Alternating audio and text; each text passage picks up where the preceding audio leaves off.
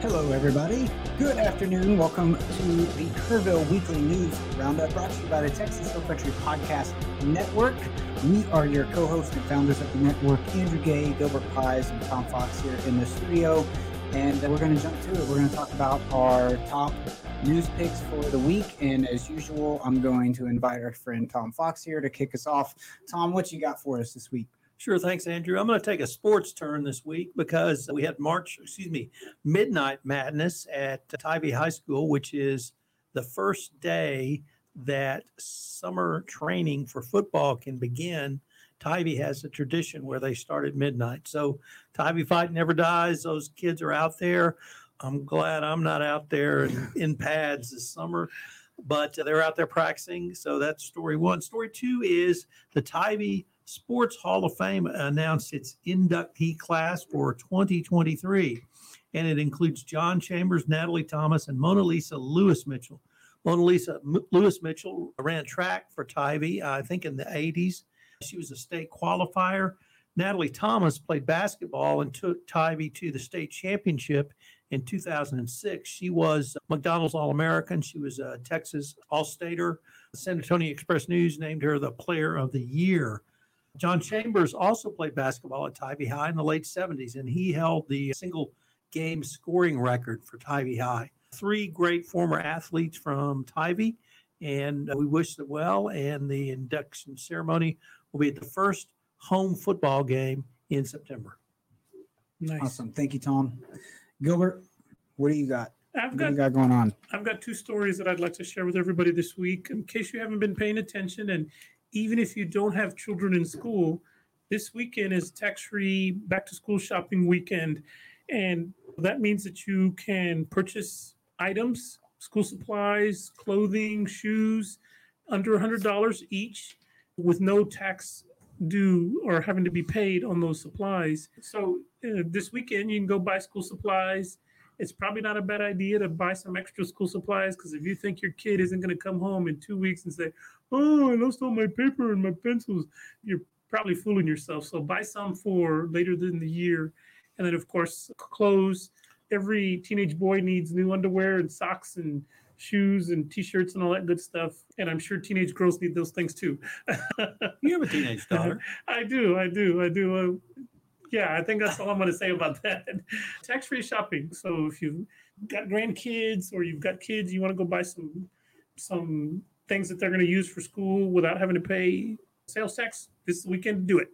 My other story I'd like to go over with everybody right now is talk a little bit about the Community Foundation of the Texas Hill Country.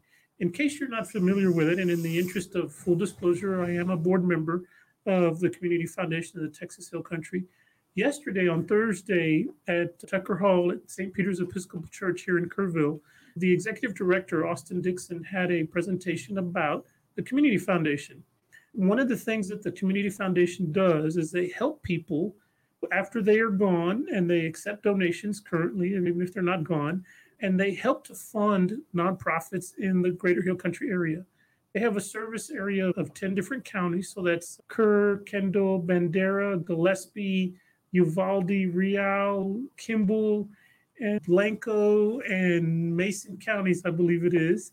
Those are all the counties that they cover, but they help to fund different nonprofits in those counties. And they also do a lot of scholarships. They also fund scholarships for students in those areas that are looking to further their education, whether it's through college or trade school. And the Community Foundation is trying very hard to get their name out there and talk a little bit more about what they do. They are actually, I would consider, a hidden gem in the Hill Country. They do a lot of I agree with that description. Yeah, there's a lot of good work that they do in the Hill Country area. They help a lot of people. They help a lot of nonprofits. You can think of them as nonprofits nonprofit. They do a very good job of helping different nonprofits manage their funds that have been given to them. They do a very good job of helping people who are inclined to donate to charity. I'll give you a good example, and this is hypothetical, but it's, let's say a husband and wife who are retired, have been retired for a long time, and they live here in the Texas Hill Country. They want to leave their estate or a portion of their estate to a charity, but they don't know what charity. They don't know if they want to do it all immediately or all up front.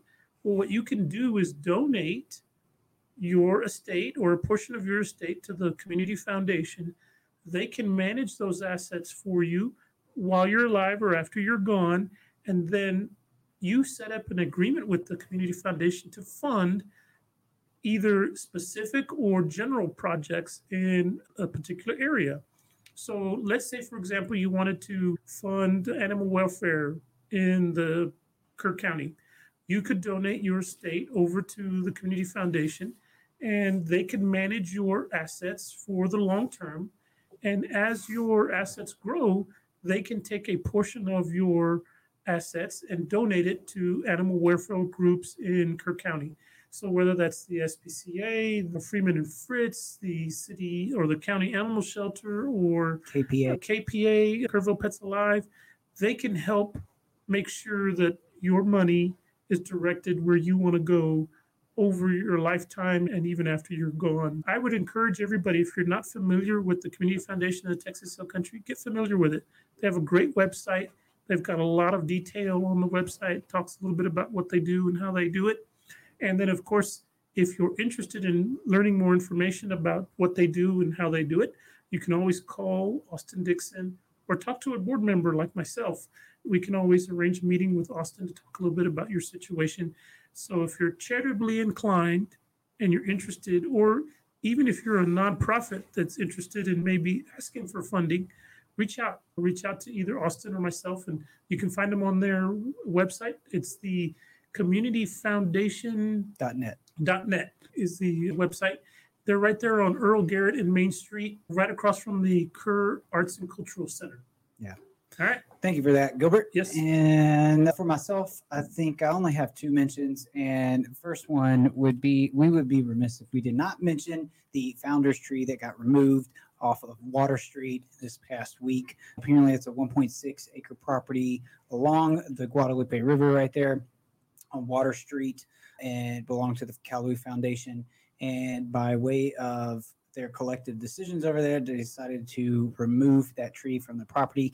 Caused a lot of blowback and had a strong community response from the community after that event. Just wanted to mention that's a thing. Most of the reporting bodies around here have covered that story this past week. But if you don't know what's going on, you can just Google Kerrville Founders Tree and find a plethora of different articles and information about that online. The second story I wanted to mention was I feel like when we get on here, one of the most common themes that I'm starting to see is that a lot of our local organizations, whether it's the municipality of the city itself or even some other body, Peterson in this example, they are constantly winning awards. So it makes my heart full and happy to come on here and talk about all the awards that those entities around us in our local community have been winning. Peterson recently won a 5-star quality rating from Centers for Medicare and Medicaid Services.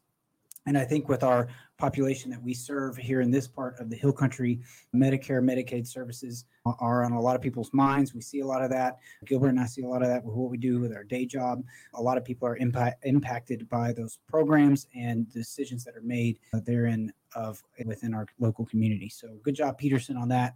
Pat on the back for them. Winning another award, but that'll do it for the stories. Do you guys want to talk about anything that you got planned for this weekend? We didn't talk about the weather yet. It's going to be hot, and once again, we're going to keep praying for rain, but doesn't look like there's any in the forecast for the next 10 days. It does not, and that's why we're going to spend Saturday afternoon at the Western Museum, or Museum of Western Art, looking at the Billy Shank exhibit. Awesome. Nice.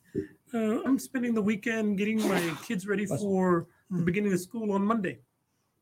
Beginning of school. Yep, Monday's a big day. So are they excited about that? I think one of them is moderately excited and the other one is dreading it. But this will be the weekend we go do some school supply shopping. So save a little bit of sales tax. Did you know it's tax-free weekend? I did. I just heard about that. I learned that from the Texas Hill Country Podcast Network Kerrville Weekly News Roundup. Gonna get a haircut. Gotta get a haircut and gather up all the school supplies and get ready to go.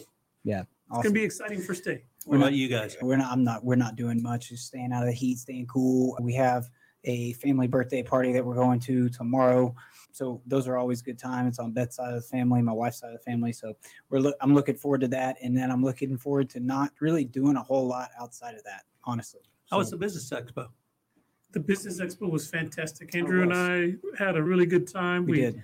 Got to meet up with a lot of local businesses, a lot of friends. We got to meet a lot of people and share our story, hand out business cards, and it was fun. It was a really good time.